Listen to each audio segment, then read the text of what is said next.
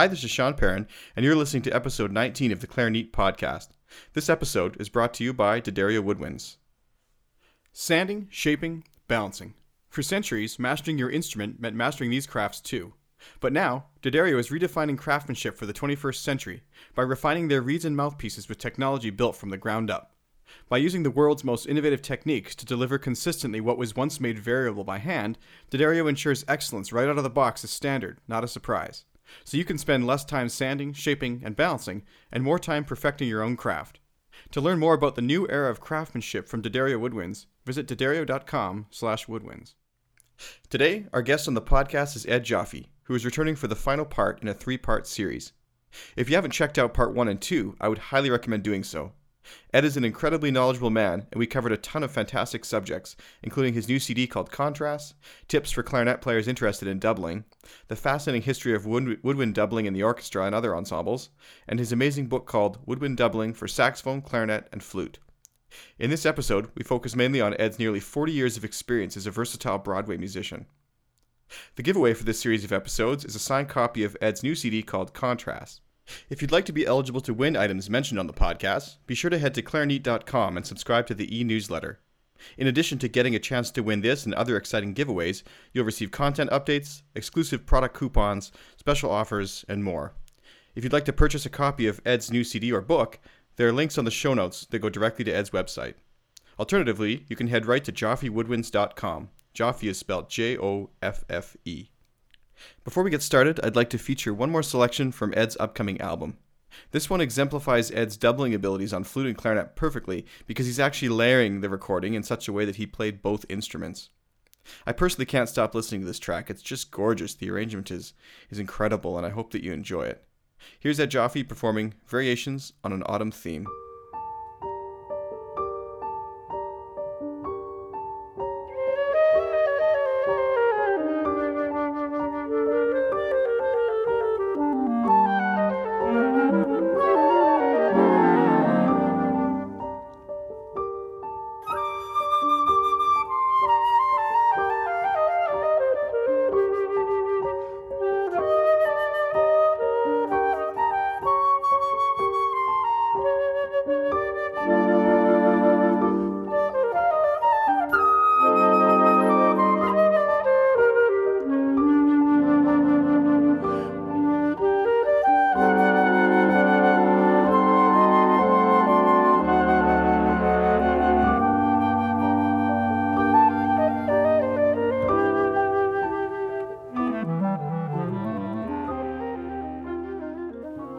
So welcome to the Clarinet.com podcast for the third time here, Ed. I'm so glad to have you back on the show today. And today's episode, we are going to focus on Broadway and being a Broadway musician. Yes.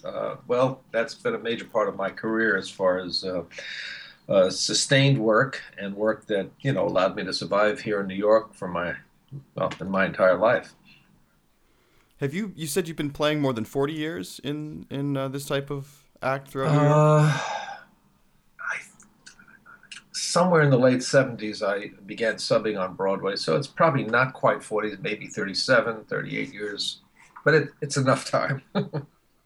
Pretty close. How has the industry changed and the way that the public receives it, and maybe the history, maybe a little bit of the Broadway, even before you got there? You're the history guy. Well, I don't know about that, but when I was going to school as an undergrad, and I remember doing a production of Company, Stephen Sondheim musical, in school when I was a senior, an undergraduate senior. And it was a lot of fun. We did I believe a full week of productions, and there was a week or two of rehearsals.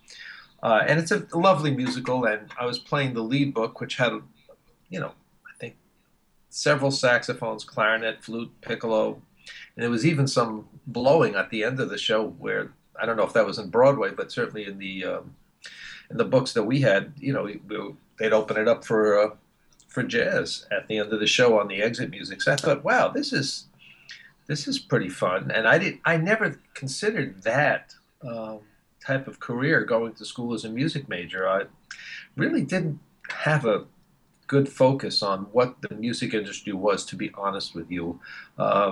they never talked about the music business in school at the time, at least in the school that I went to.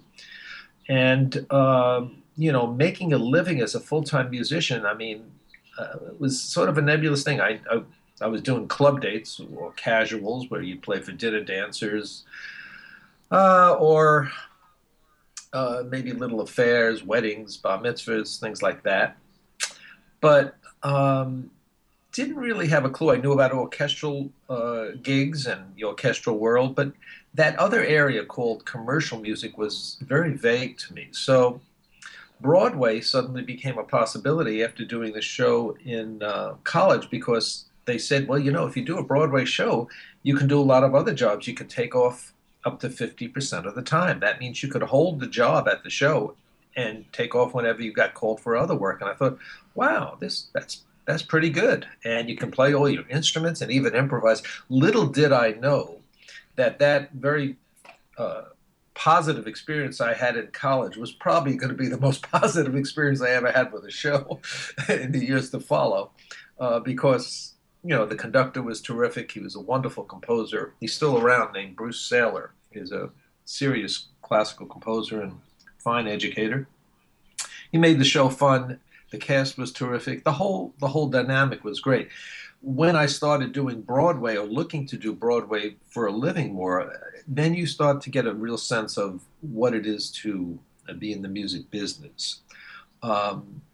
When I started in the late 1970s, Broadway was a gig for either very young players looking to enter the industry like I was, or players who were sort of on the back end of their careers.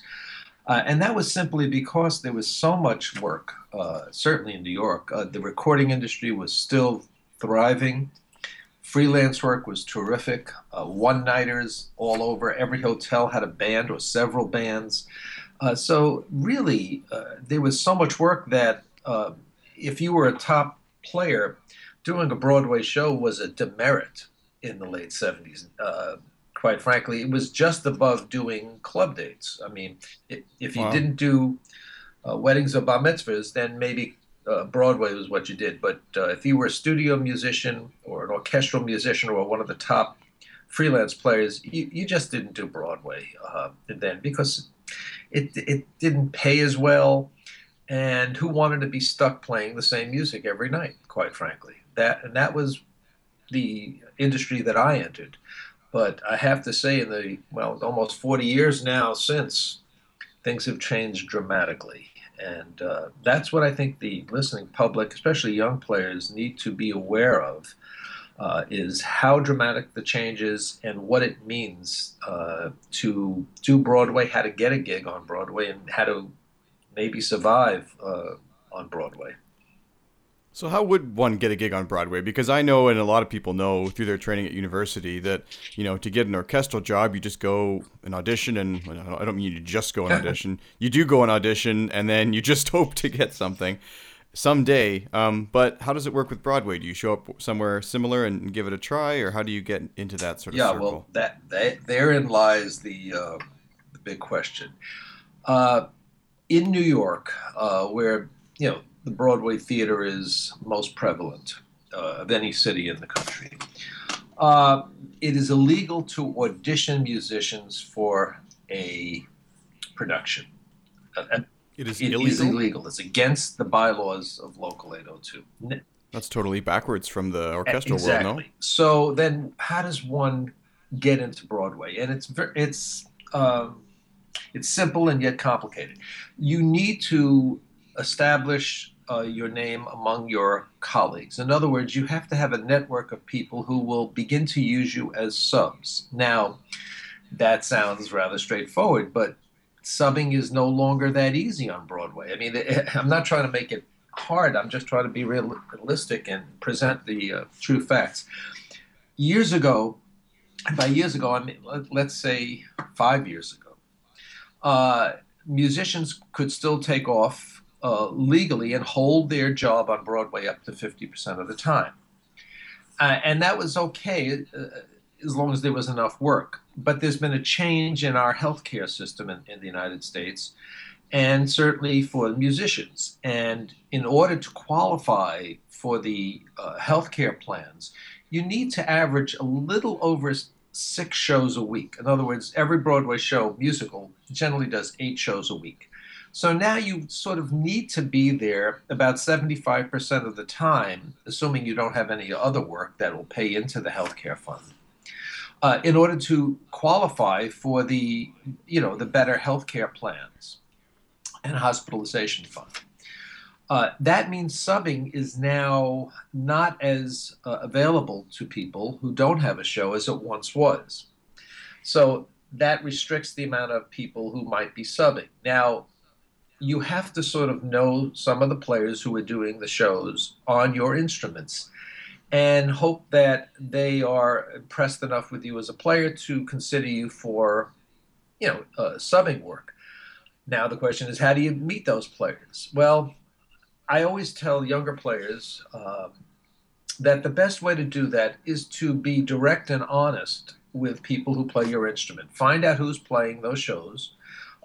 Maybe go to some shows. Look at the playbill. Come down to the pit. Try to meet the players, and explain that you're new in town, that you like to do this work, that you would like to play for them. Take a lesson from them or several, but be upfront. Don't just take a lesson and figure you're going to wow them. Because let's face it, we're in New York, and there are a lot of great players here, and a lot of wonderful players come to New York just to work here. But be direct with the player. Take some lessons from a number of people on your instrument or instruments, and ask them to assess your playing. Find out what they think of your playing. And hopefully, if they think well enough of you, they would consider you or, might reference you to a contractor. The other thing, of course, to do is to find out who the major contractors are who do this type of work and write them a letter and with a resume. Most do not appreciate you calling them and, bugging them at home, but, write to them and tell them, you're here in New York, show them what work you've done. To that extent, the best way, I believe, in addition to what I've just mentioned, is to go out and try to do road shows, do shows on the road, international tours, any type of musical theater work, if that's what you want to do and the type of work you want to get into, so that you build a resume of experience in doing shows, but you also build a network of people who are interested in doing that work as well. And a contractor who I worked for many years named John Miller in New York often says when he speaks to audiences about this, that every single person you meet in the industry is part of your ultimate networking community. And that conductors who are doing road shows now in 10 years will be the conductors doing the shows on Broadway. And I think that has proven to be true in a great many cases. So that if you do road shows and meet other musicians and conductors, perhaps, if you're a good player and you impress them and you act like a good colleague and take the work seriously, that ultimately down the line, that will prove beneficial in getting employed.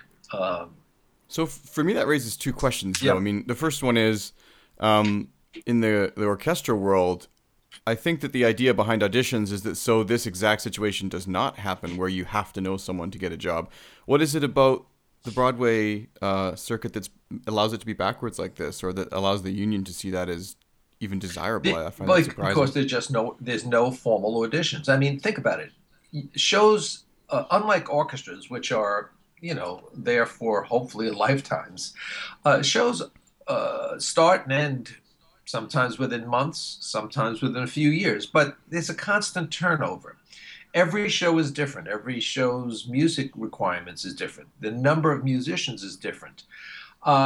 So, if one were to have auditions for every single book on every single Broadway show coming in, it would be prohibitive, first of all, financially for the producers who are putting on the show.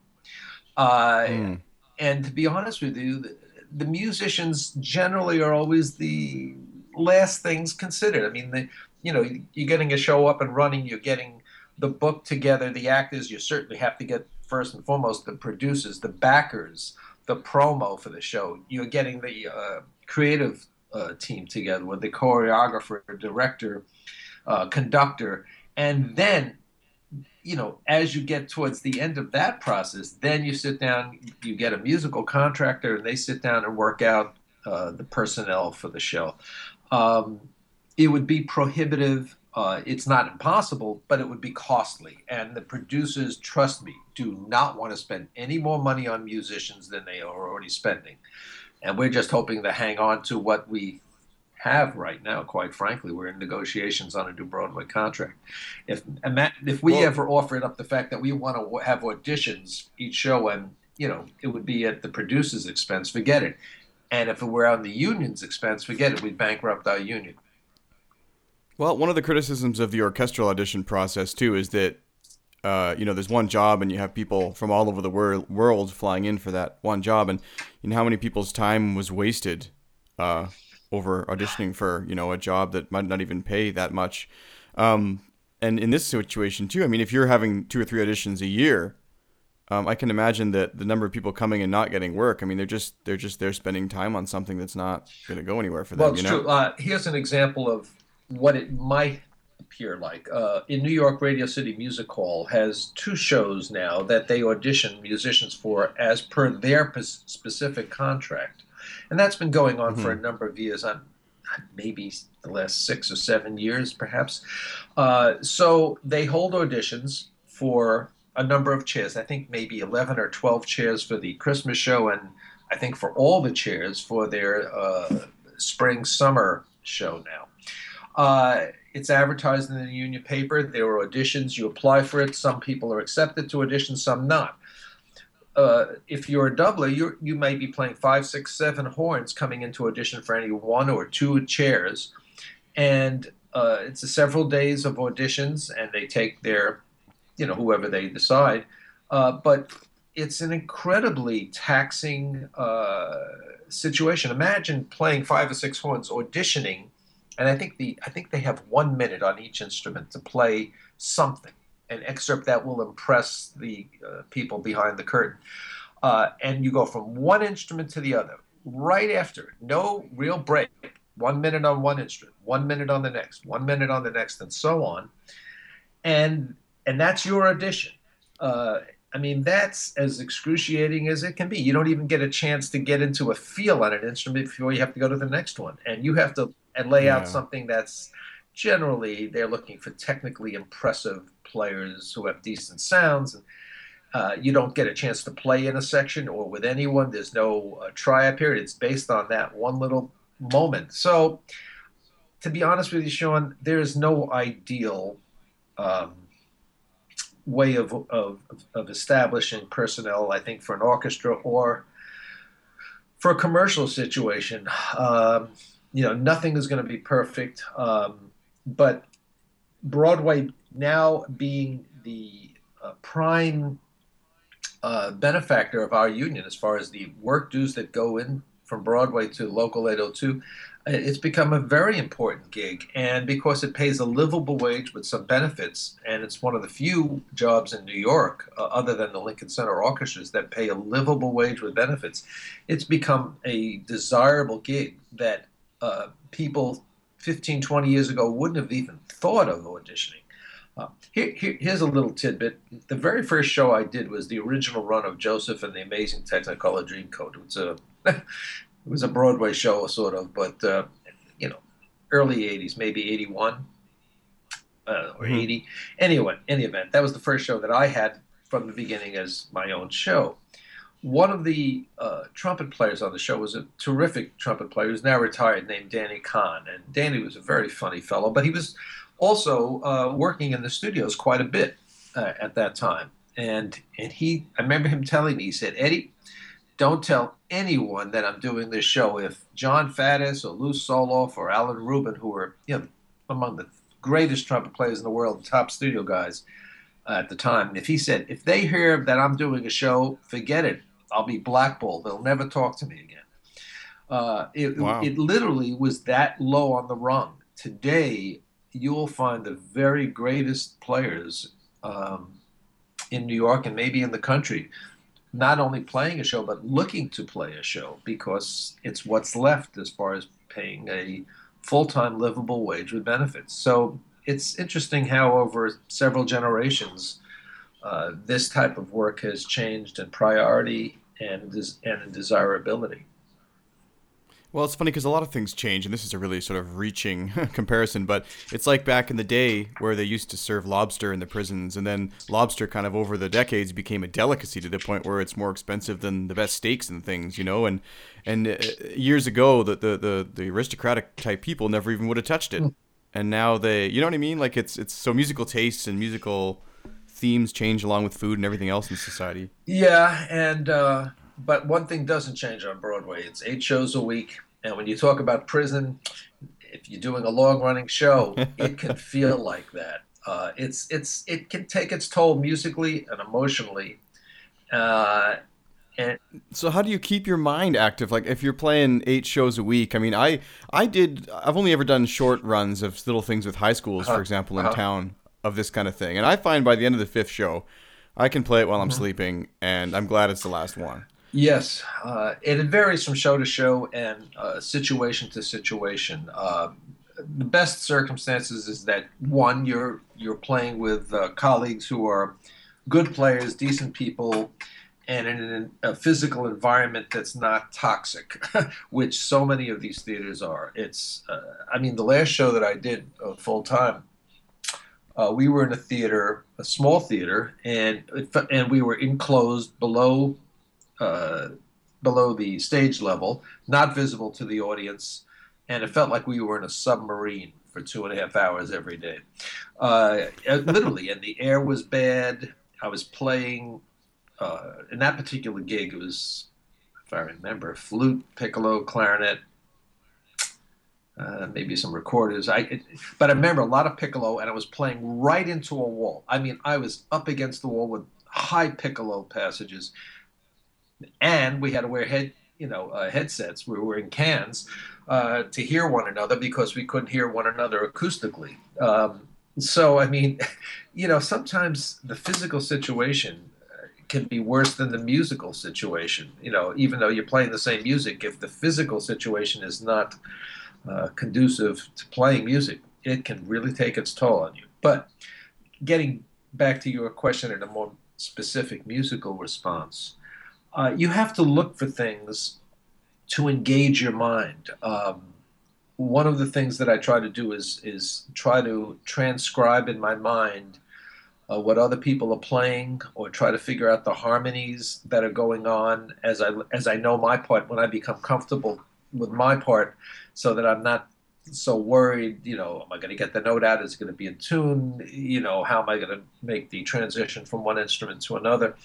When I get past that point, which varying on the show can take 1 or 2 weeks, and sometimes more if they keep making changes. But um, figuring out the musical surroundings, or listening to, zeroing in on some other players in the pit, uh, that can help. I also play a game that I know a lot of my colleagues do, an equipment game. Okay, what type of equipment is going to work best in this situation? So you start bringing in different mouthpieces, ligatures, reed setups, uh, just figuring out maybe this can sound better, or if nothing else, just occupying your mind with a different setup that day to give you something else to focus on. So you do have to play games a little bit with yourself to keep yourself engaged after you've done a show 30, 40, 50, 500. Imagine the people doing Phantom of the Opera now, 20,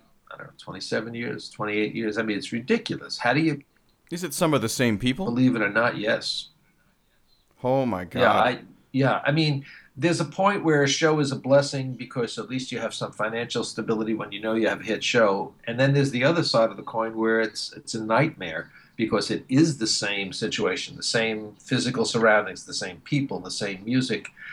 Um, it's a difficult thing to juggle, and everyone does it slightly differently, and it depends on your instruments as well. I mean, I think woodwind doublers do it a little differently than percussionists or than brass players, and certainly than string players.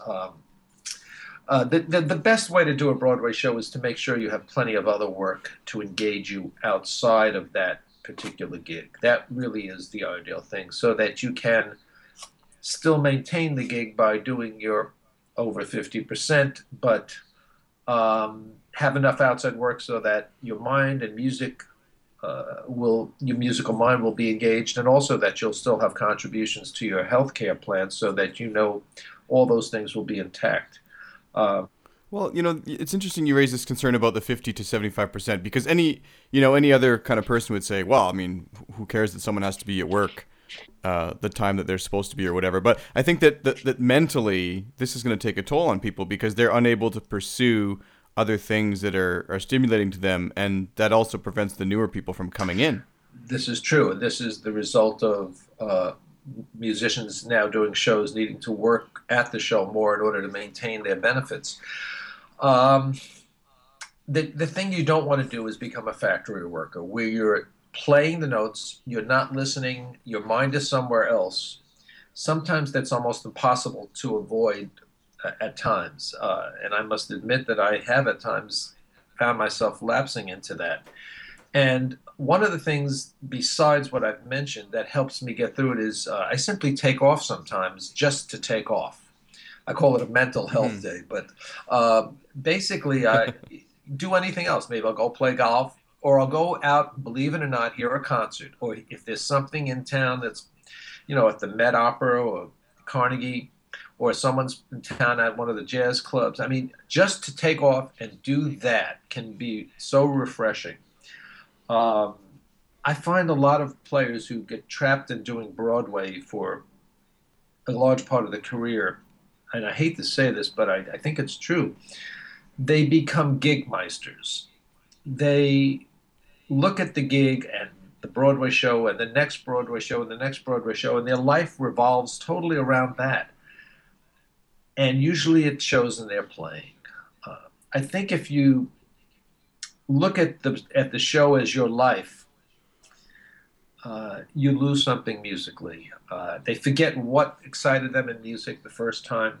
And I think it's partly true in an orchestral situation. If you're in an orchestra for 15, 20, 30, 40 years, what excites you anymore? And you have to look for those avenues to excite you. So you may want to do more chamber music playing or do summer festivals.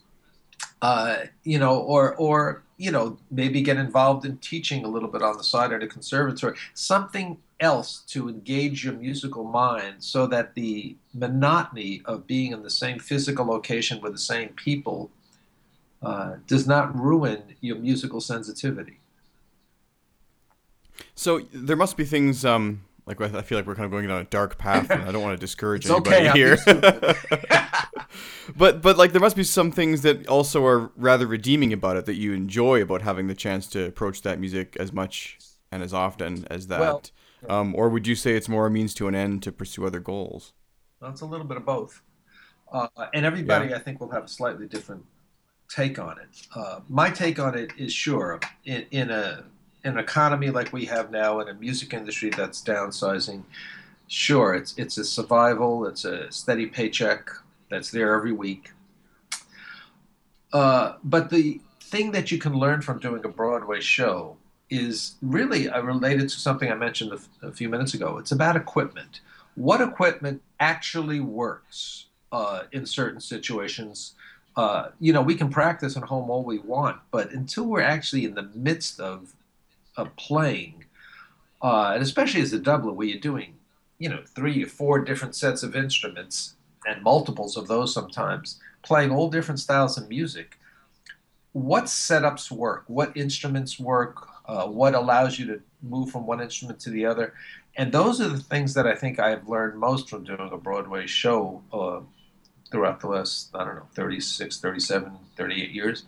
I have a good sense of what setups for me work for certain styles of music and what don't. And you know what? The good thing is you never 100% correct on that. For instance, this is just because it's on my mind. I'm going into sub for a colleague of mine tonight on Fiddler on the Roof, which is a revival on Broadway and it's pretty good production from what I can discern. But I'm playing the solo clarinet book, the klezmer clarinet book, as it were, and there's a lot of solos toward the end of the first act, beginning of the second act. I mean, there are three major cadenzas, believe it or not, where the conductor basically stops conducting and you're playing.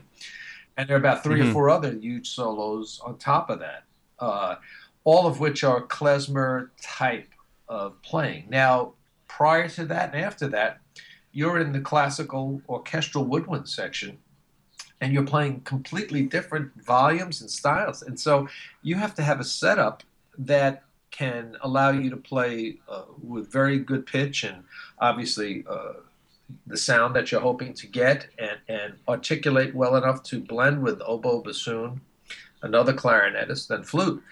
And then you have to step out and play, a completely different style, a completely different volume, and flexibility to bend notes and flutter and do all sorts of articulations that aren't classical in nature. And so I had started out playing a setup that I thought would accommodate that. The conductor said, I'd like it to be a little louder. And so I ended up moving more towards a jazz setup that had a not too big a tip opening, but allowed me still to play louder than I would on my normal chamber music or orchestral setups. So you're constantly learning about what works and what doesn't. There's also E-flat clarinet on the book, and I went through a lot of changes on my E-flat clarinet to play these passages, even though, quite frankly, I don't think it matters at all, and the conductor doesn't give a damn about it. But there was stuff, up to high F sharps and all that, and when you get into the pit and you realize you're playing E-flat clarinet in the first number, and the doors have been open to the theater just before you start, and it's quite cold, especially in the wintertime here in New York, and you have to play low register E-flat clarinet. Well, that 42 millimeter barrel suddenly becomes a 41 millimeter barrel for the first few numbers until the horn warms up or until the theater warms up. And then you have to switch because now you've got to play in the top part of the horn, and, and maybe you don't want to be quite as sharp as, especially, A, B, and C above the staff. You don't want to be quite sharp there. So, I mean, well, the versatility thing is so interesting because you're touching on classical, jazz, klezmer, God, what else? I mean, what other styles you expected to just pull Well, out? that's the thing. I mean, and that's, if you treat the gig like that and looking to find the best answers, it's sort of like a crossword puzzle, you're trying to fill in the blanks with the best possible answers and hope that it all works together in a uniform whole. And so being a doubler, maybe allows us to get through these type of situations better than, let's say, if you were playing a section violin part in a Broadway show and you're just playing, a lot of whole notes and section work, and you're there for 10 years. Man, I don't know how those people survive that. Maybe that's why they tend to leave the shows. But So let's talk about your setup a little bit. Like, we go over your clear clarinet case for tonight. What's in there to get through that gig with the versatility you need? Man, this is, it's right in front of me now, so I can point it out. So I play a Buffet R13 clarinet. And so I have two different setups, believe it or not. Of course, depending on the temperature there, I have the setup that will play for the klezmer. I have a very old Selmer blank. There's not even a facing on it. I mean, it's probably about 70, 80 years old. And it plays a little high pitch-wise, so I can use a 66 millimeter with it and still play above the band, even if it's a little cold. I can pull out if it's a little sharp.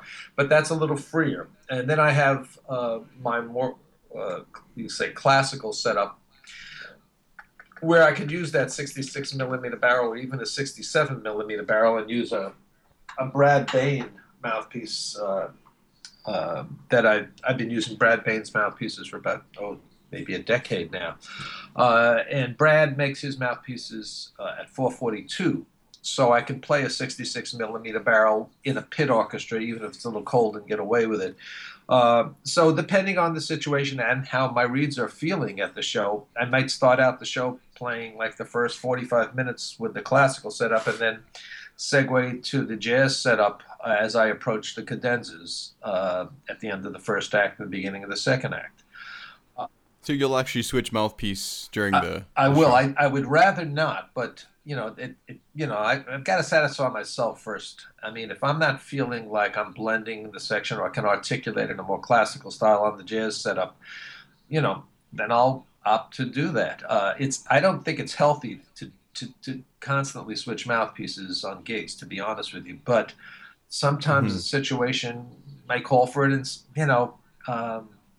and I've just got to make sure that I can feel comfortable playing in the musical context. So I'll put myself through that, which again is something I don't know how many people would want to do that, but yeah, I seem to end up being, that's just my nature. It's my personality. What about ligature selection? Do you feel that? Oh man, did you open up a can of Oh worms? no, are we opening up a can of worms? A lot of cans of worms.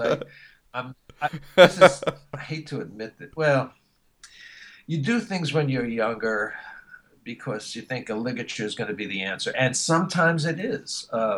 It's not? No, it's Well, kidding. no, sometimes it is. I mean, but it Yeah, also yeah. depends on the reeds, the time of the year, the mouthpiece you're using, the barrel you're using.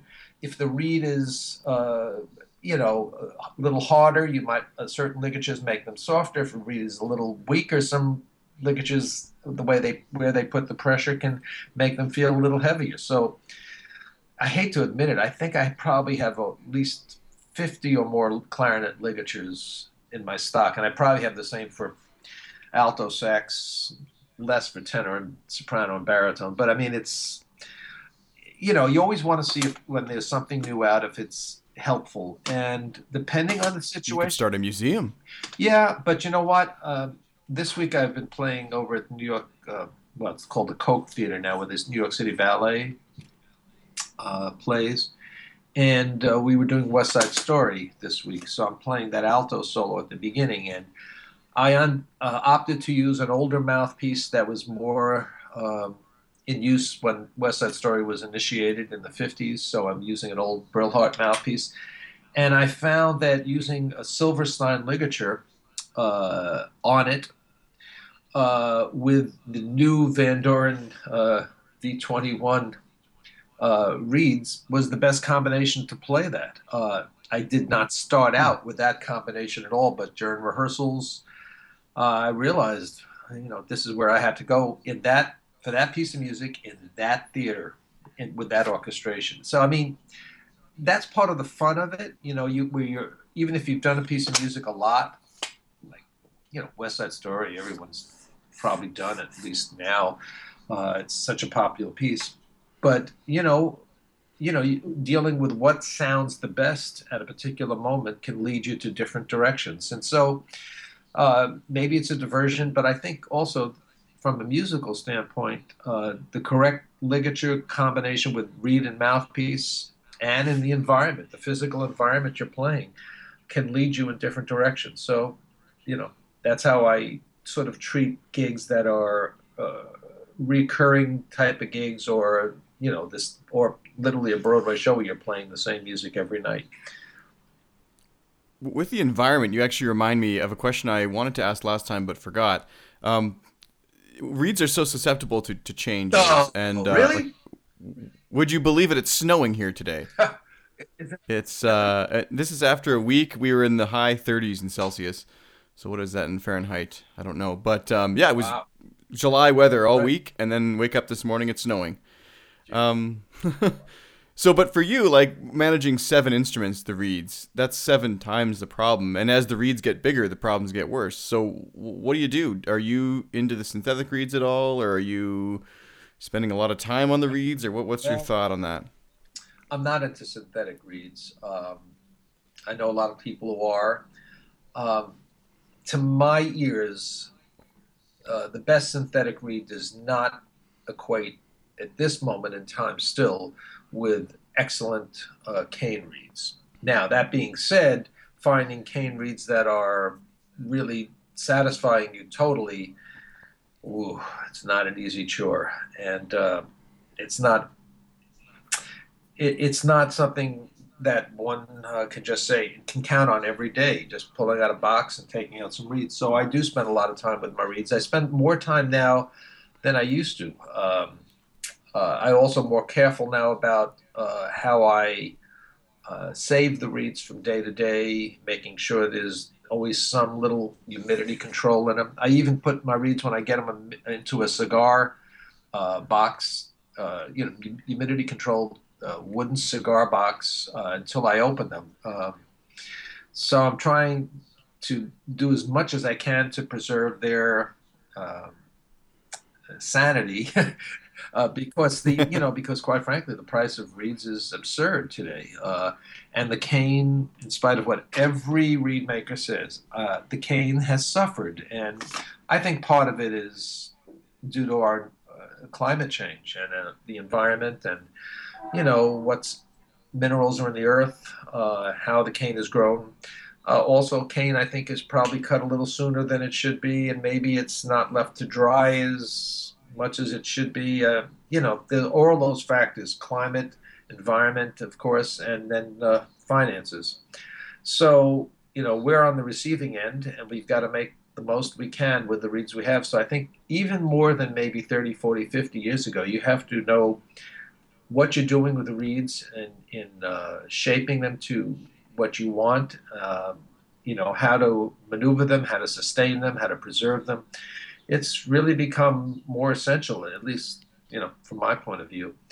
Um, and What is your main thought on adjusting the reeds? Because a lot of clarinet players, myself uh, included, have often been timid about adjusting because we don't have to do it as much as like an oboist would, and then you just never get as good at it as you'd like. So, what knife do you use, and what techniques well, do you want to share? I think I kind of disagree with that. I mean, yes, Oh, really?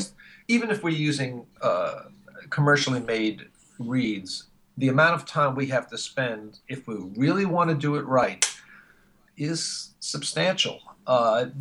And Mm-hmm. I think a lot of the problem is the breaking in process. Um, it's one thing to know where to go on the reed to make a certain adjustment, but the first part, the breaking in, takes a great deal of patience and time. And I'm still trying to improve that in my world. I mean, I don't think we can give enough time to the breaking in process. I mean, I think several weeks is probably what we need minimally. I tend to be more on the maybe a week break-in process. By week, I mean taking the reeds out of the box, unsealing them, letting them just sit in the environment for an hour, doing nothing. Let it just sit and for the reed to get accustomed to the environment that we're now putting it in. Then I put them back in the box, or I put them back in a humidity-controlled packet. Next day, I might wet them a little bit. I mean, a little bit, like 15, 20 seconds in some, uh, mildly, uh, mildly warm water. Take them out, rub the water off, and maybe rub the water into the cane a little bit, trying to seal it. Let them dry, put them away. Next day, the same thing. Maybe by the third or fourth day, I'll play just a few notes on each one just to get a sense. Still sealing them, putting them away. And that, as long as you can sustain that for maybe even a week before playing the reeds real hard, just letting the reeds get accustomed, let them expand, contract, getting them to basically be more consistent and settled.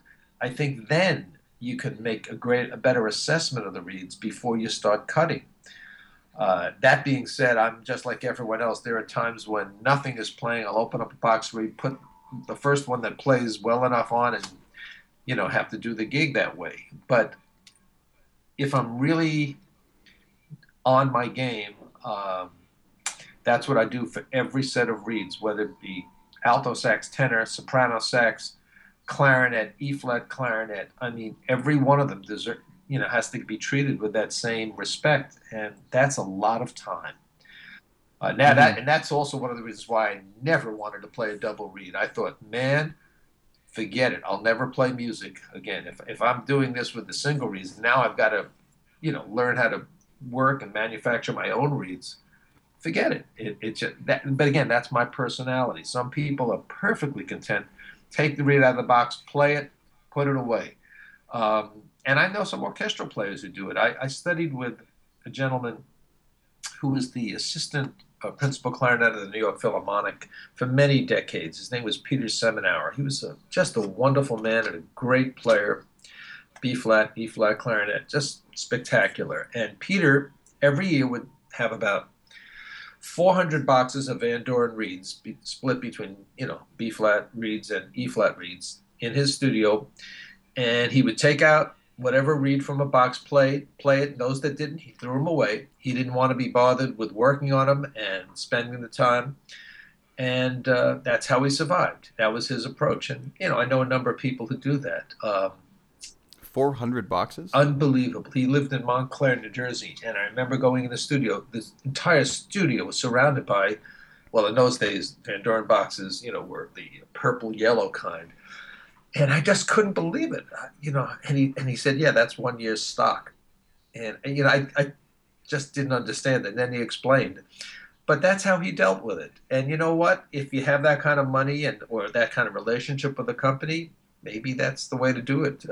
So you don't go too nuts with the reeds. But you do have to know how to prepare the reeds before you start working on them. And then working on them is another thing. And I was fortunate to study a great deal with Joe Allard, who was quite adept at adjusting reeds.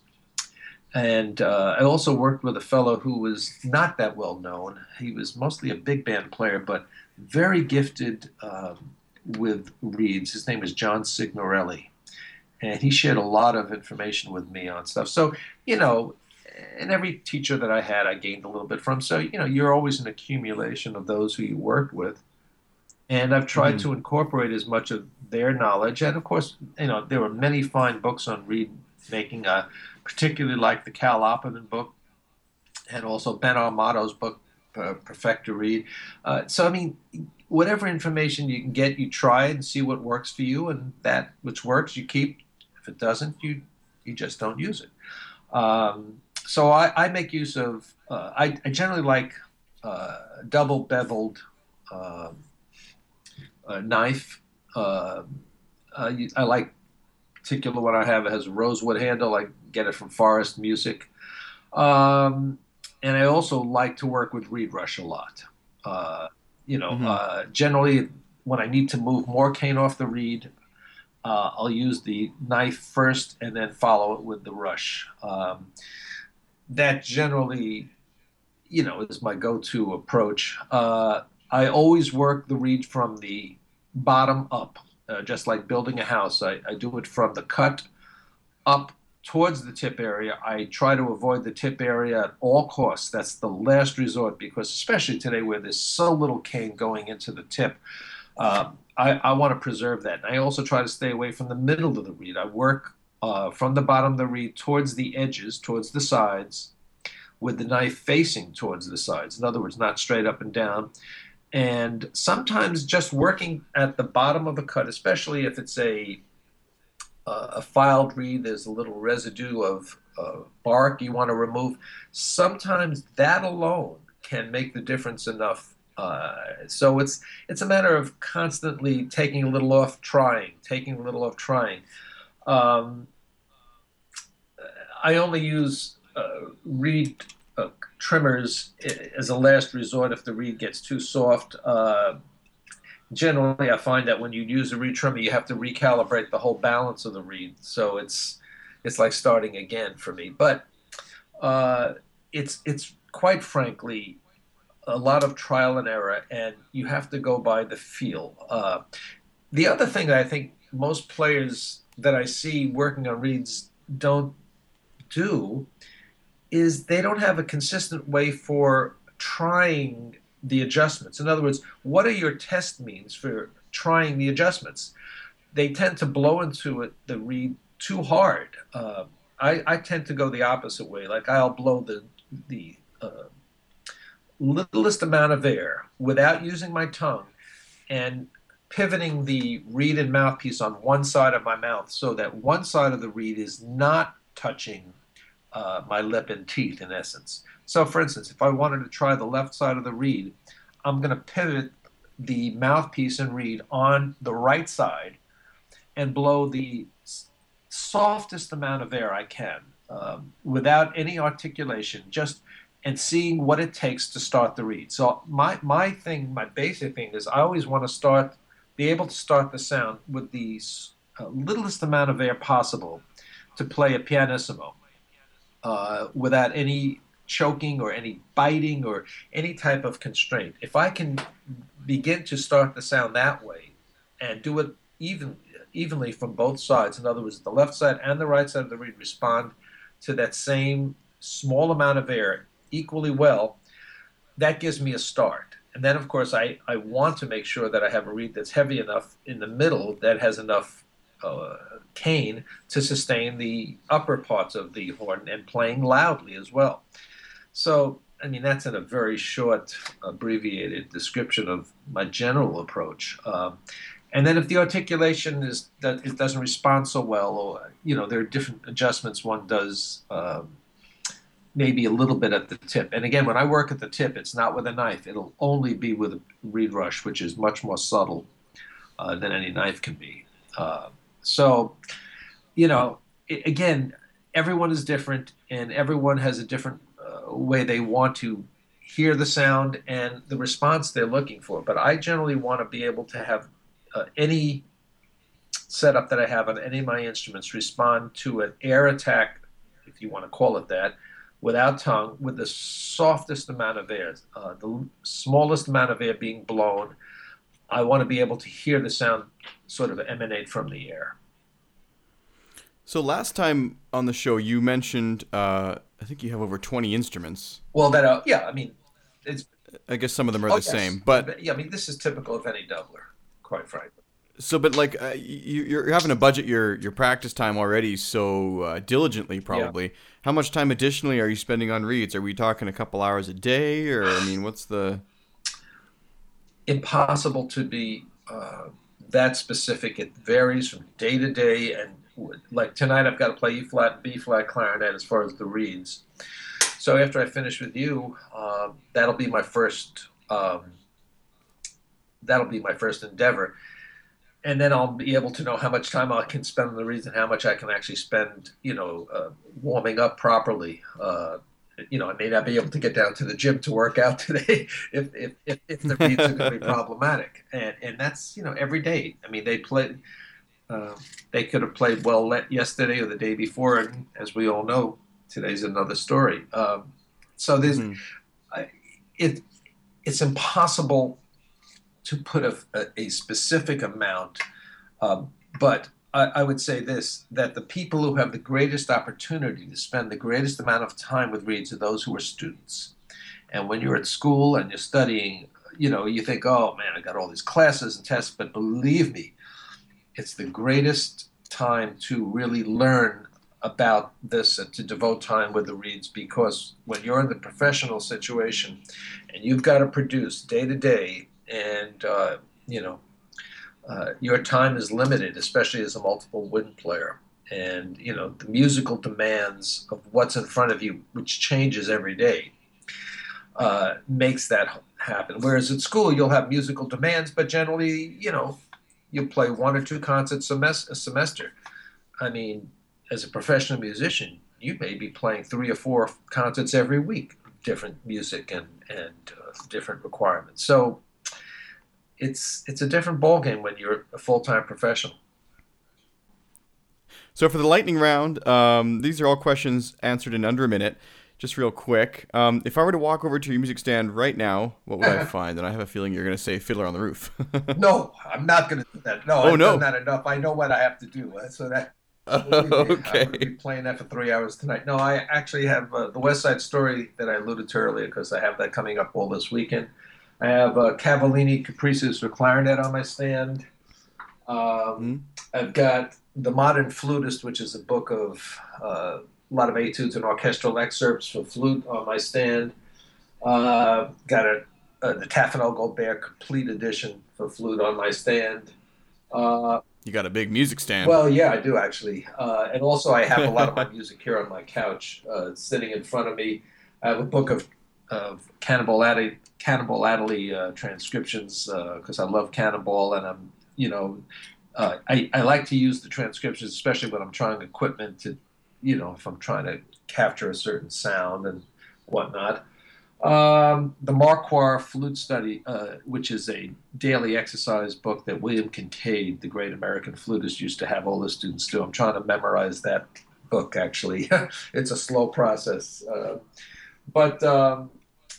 then, believe it or not, I have the Brahms Quintet on the stand because with some colleagues, we're thinking about trying to get together and play a little concert this summer with the Brahms. So, it's a mixed bag of stuff. Which is what I like. But, it does present its problems when when you're getting into the Brahms Quintet, you don't want anything else in your palette. I mean, you don't want any other distractions musically or anything, and that's totally consuming in and of itself. And so, when it comes time as we get closer, all the other stuff I take off the stand, I actually put it in another room so I can't see it. I don't let it distract me. I really have to do that sometimes because, sometimes you're thinking, well, gee, I heard this thing on the radio, man. I want to play alto tonight, and you've got to play something else the next day. So that's that. You got to stop yourself. Yeah, those are the moments when you say, gee, I wonder what it would have been like just to play one instrument your whole life.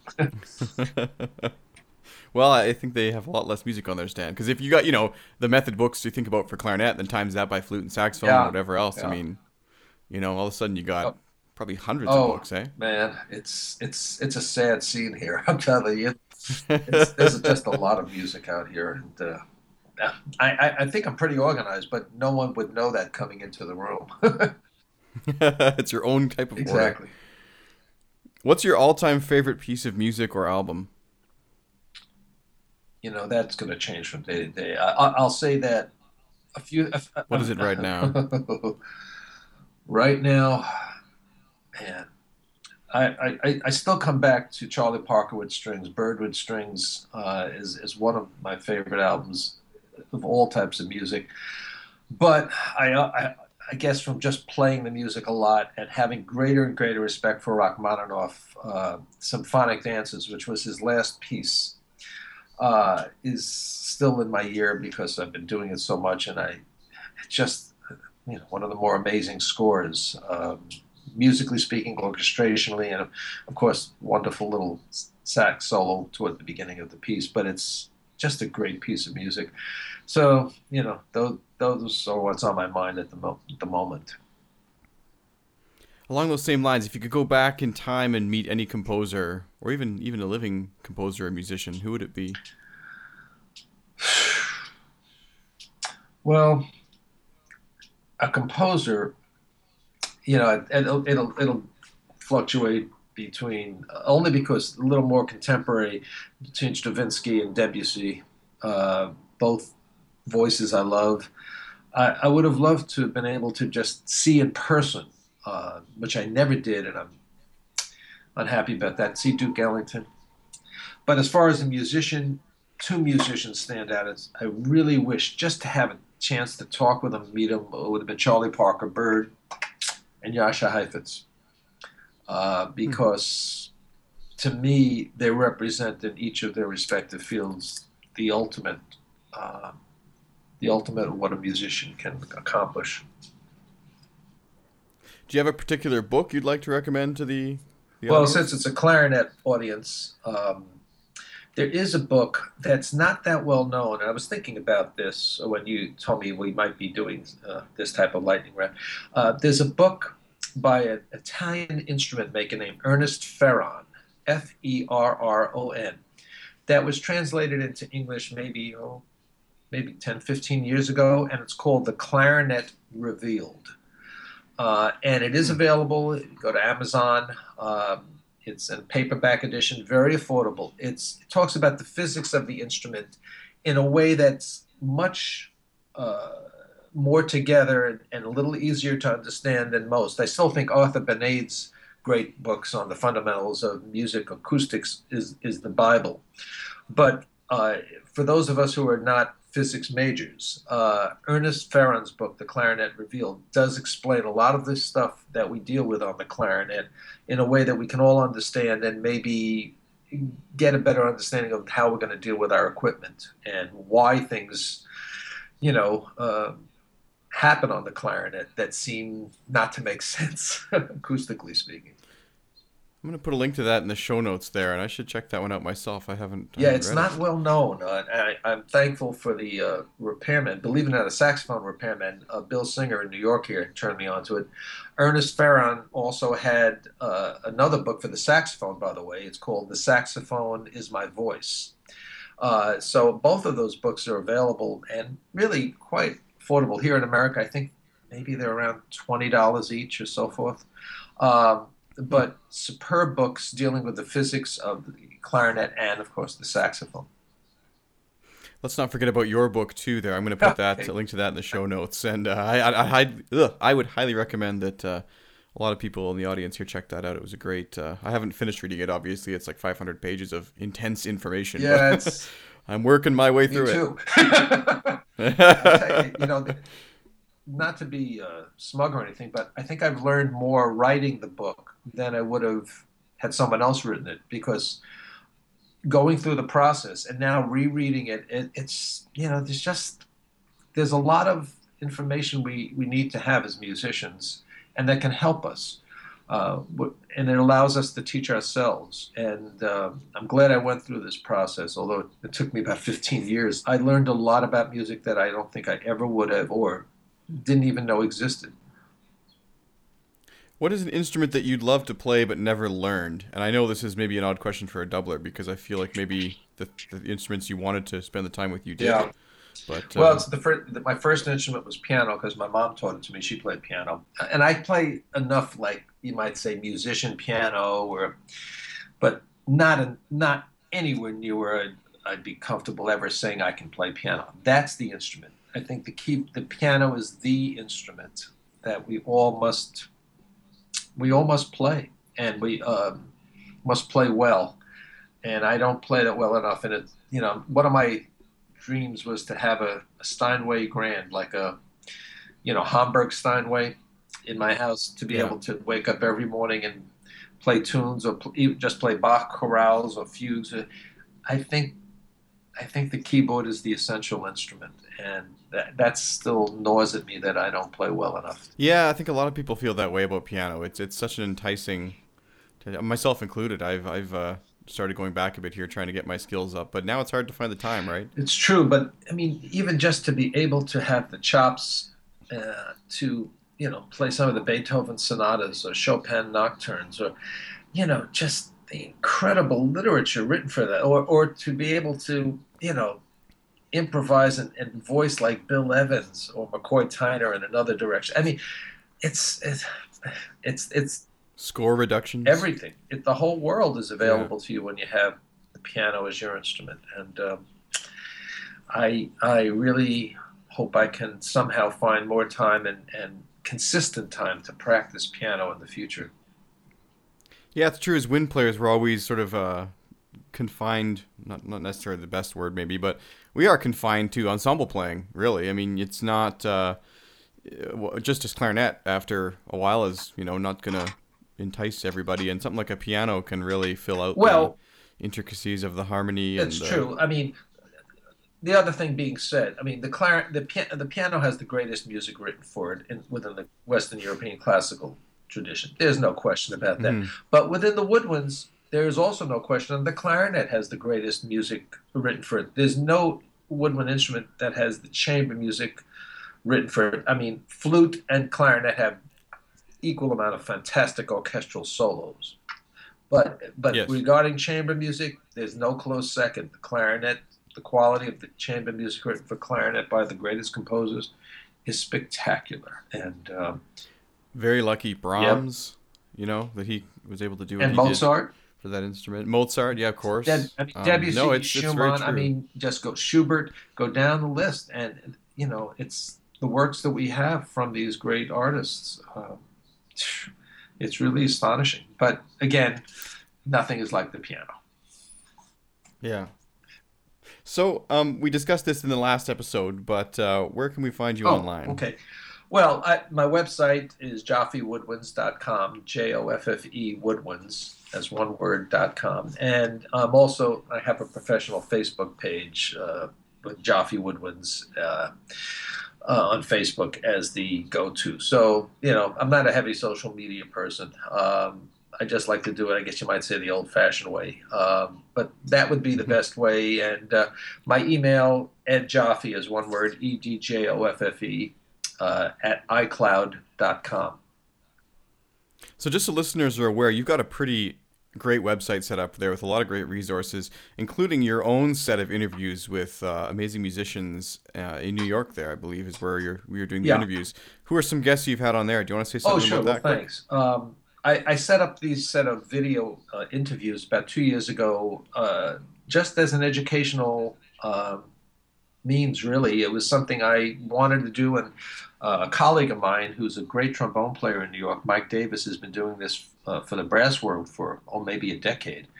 And we worked the show together, and that's the other thing. Working shows, you meet a lot of musicians that maybe you wouldn't have a chance to, or that on a peripheral level. But now when you're working every day in the same environment, you really get a chance to know them. And I've met some of the greatest musicians in the world and learned so much from them doing shows. And Mike is certainly one of them. And so as a result of seeing what he did on his website, I got inspired and started doing these interviews. The first one I did was with a studio musician, woodwind doubler, who's probably the most successful one of my generation in New York, Lawrence Feldman.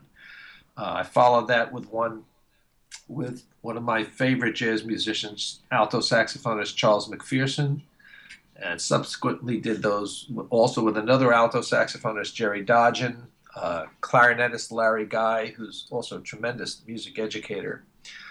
I did some with some oboe doublers in New York, Rick Heckman and Dan Willis. I recently completed one with some bassoon doublers, baritone bassoon doublers, Ron Janelli, Roger Rosenberg, and Alan Wan. Let's see, I have one coming up with, believe it or not, four great woodwind repairmen. That'll be out in June. I had collected, some of my favorite woodwind repair people in New York, and that included Bill Singer, Tony Salambini, the great clarinet repairman Mark Jacoby, and Tomoji Hirakata. Let's see. Oh, I also did a video with Broadway conductors, three Broadway conductors and music directors to, have them talk about, their considerations when they hire musicians and what they're looking for in musicians and the status of Broadway theater. And I think the final one that I didn't mention was very, very famous flute teacher and player Keith Underwood, who did a tremendous video with me and talked about some great teaching tools and techniques, not only for flute, but really that can be applicable to clarinet and saxophone, especially with regard to breathing. So, Well, yeah, you got a ton of great stuff up yeah, there, and I must say that the video element really adds to it. But it must be a whole new level of work as far as putting all that and together. And so, well, thanks yeah, for well, doing as you that. know, putting any of these type of interviews together takes a lot of time. But yeah, it's it's a lot of time and money. But I do enjoy it, and I have to say I've learned something from every single interview, and I've known all of these people for many years, in some cases for 40 years, and I've learned stuff there at these interviews that never came up during all the time that I knew them, and so I consider them lessons for myself, actually. Yeah, I kind of look at it the same way a little bit, and it's funny because I realized, looking back, how much more I even know about people that I've never met in person, but that I don't know the same things about my own personal teachers. So I'm trying to get some of the people that you know, Right, right. No, because you don't sit around and talk about that stuff in a lesson, right? really, So in most cases, no. So it adds to the. I hope it adds to the overall conversation in woodwind world. But it's fun. It's fun doing it, and it's fun hearing back from people who like it, and some people who I haven't heard from for many years, and all of a sudden they saw it, and said some nice things, and we began a conversation that way. Yeah, no, I think it's You know, great. So we've had a long conversation. This spans 3 episodes, and I want to thank anyone who's taken the time to listen to all these. I think we had some real value here, though. We covered 3 totally different yeah, topics. If you haven't checked out the previous episodes, make sure you head back and listen to episode 1 and 2 here, or part 1 and 2, sorry.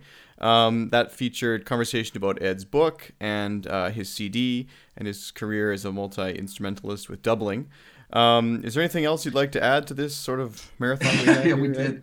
did. And thanks for doing that. I hope it's not a waste of time for those listening. Um, Absolutely but not. Absolutely not. maybe just one word that something that does concern me a lot today with regard to woodwind playing, and that is to investigate and to give time, serious time, investigating the playing, the recordings of the great players from other generations. And since we're a clarinet site, particularly here, for me, I find it disarming in speaking to younger players who know nothing of the playing, don't even know the names, but certainly don't know the recordings of, some of the great players like Louis Kahuzak, Daniel Bonad, Ralph McLean, Harold Wright, Robert Marcellus, Carl Leister, from early 20th century, mid 20th century into towards the end of the 20th century. That I mean, these were magnificent musicians, and they're just those are just a half a dozen that I rattled off, but. I think it's important to understand and listen to and have a knowledge of what they sounded like, what music they made, how they made it. By the way, I left out Stanley Drucker. Oh man, I better not do that. I won't hear the end of that. But I mean, these are people who were substantial players, major influences, and it seems to me a lot of people today just are concerned with those who have the gigs at the moment and don't really care about the history. This is not just the clarinet world, by the way. It is absolutely the flute world and the saxophone world as well. And I think we're missing something really essential and important. So, I would always recommend, especially with YouTube today, researching the great clarinet voices of other eras and seeing what they had to offer, because you might find something that might just touch you in a way that you might not be hearing today. And then the other thing for the students, when you get out of school and you have your degree and you have it mounted on the wall, just remember that that degree means absolutely nothing when it comes to being a professional musician.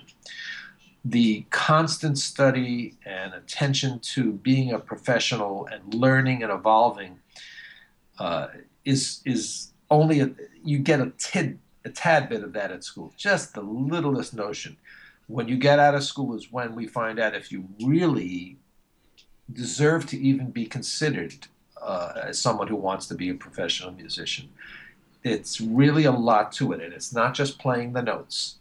Well, I like what you said there about the looking up to kind of past stars in the instrumental history sort of thing, because I actually one time or sometimes I go to a school and I'll ask, what inspired you to play clarinet, and I think that with kids who pick guitar, they often know like, oh, I love Jimi Hendrix, Right. or oh, I like Imagine Dragons or whatever band they're into. But with clarinet, the answer is often rather, I don't know if it's unsettling, but it's a little disappointing. They'll say like, well, my brother played it, Yeah. or Yeah. Squidward plays it on SpongeBob SquarePants, and they never say, only very rarely actually does someone say, man, I listened to a recording or I saw an orchestra and I was like, that's Right. my sound, Right. They don't think about it Right. that way, and I think that although that is okay, at some point you kind of have to go, well, what is my inspiration for Right. this? It doesn't come out of Right. thin air, or maybe it And in does, I some don't know. cases, look, it may come out from Audie Shore, or Benny Goodman, or Buddy DeFranco, or Jimmy Hamilton, or in more recent times Eddie Daniels. I mean, it doesn't have to be just a classical approach, let's say with regard to clarinet, but there's a lot to be learned and a lot to be enjoyed by investigating that which came before. And I'd just like to end with a statement that I heard Charles Mingus, the great jazz bass player, make. I'm not sure if I said this on a prior episode. I may have, but if I'm repeating myself, so be it. That Mingus said what he wanted to hear in the sound of a bass player, he wanted to hear the history of the bass in that sound. And interesting.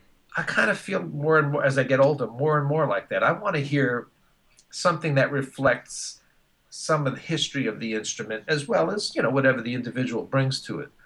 And if it doesn't have that history in it, somehow for me, I turn off to it. I mean, that's just me. But I think there is something to be gained by looking back. And the interesting thing, all of the greatest players from different eras, if you listen to them and read about what they said, they were listening to others too. You didn't become a great player just falling out of the sky. There's always a basis for someone's individuality. No one is a totally unique artist unto themselves. Standing on the shoulder of giants. Well, that's, I think we have to search for that. Well, thanks so much for coming on the show today, Ed, and for the other episodes as well, and sharing all your massive knowledge with the audience. It's really appreciated. Well, thanks for having me, Sean. I tend to talk too much, but I love this stuff so much, and I just want to see. I don't want to see things forgotten. I want to see things get better. I don't want to see it.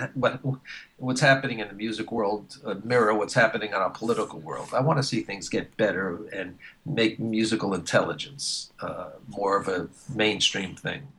And thanks for doing these podcasts, man. It's just great.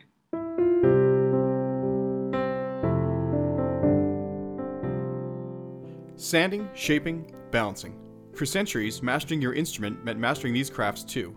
But now, D'Addario is redefining craftsmanship for the 21st century by refining their reeds and mouthpieces with technology built from the ground up. By using the world's most innovative techniques to deliver consistently what was once made variable by hand, D'Addario ensures excellence right out of the box as standard, not a surprise. So you can spend less time sanding, shaping, and balancing, and more time perfecting your own craft. To learn more about the new era of craftsmanship from D'Addario Woodwinds, visit d'addario.com/woodwinds.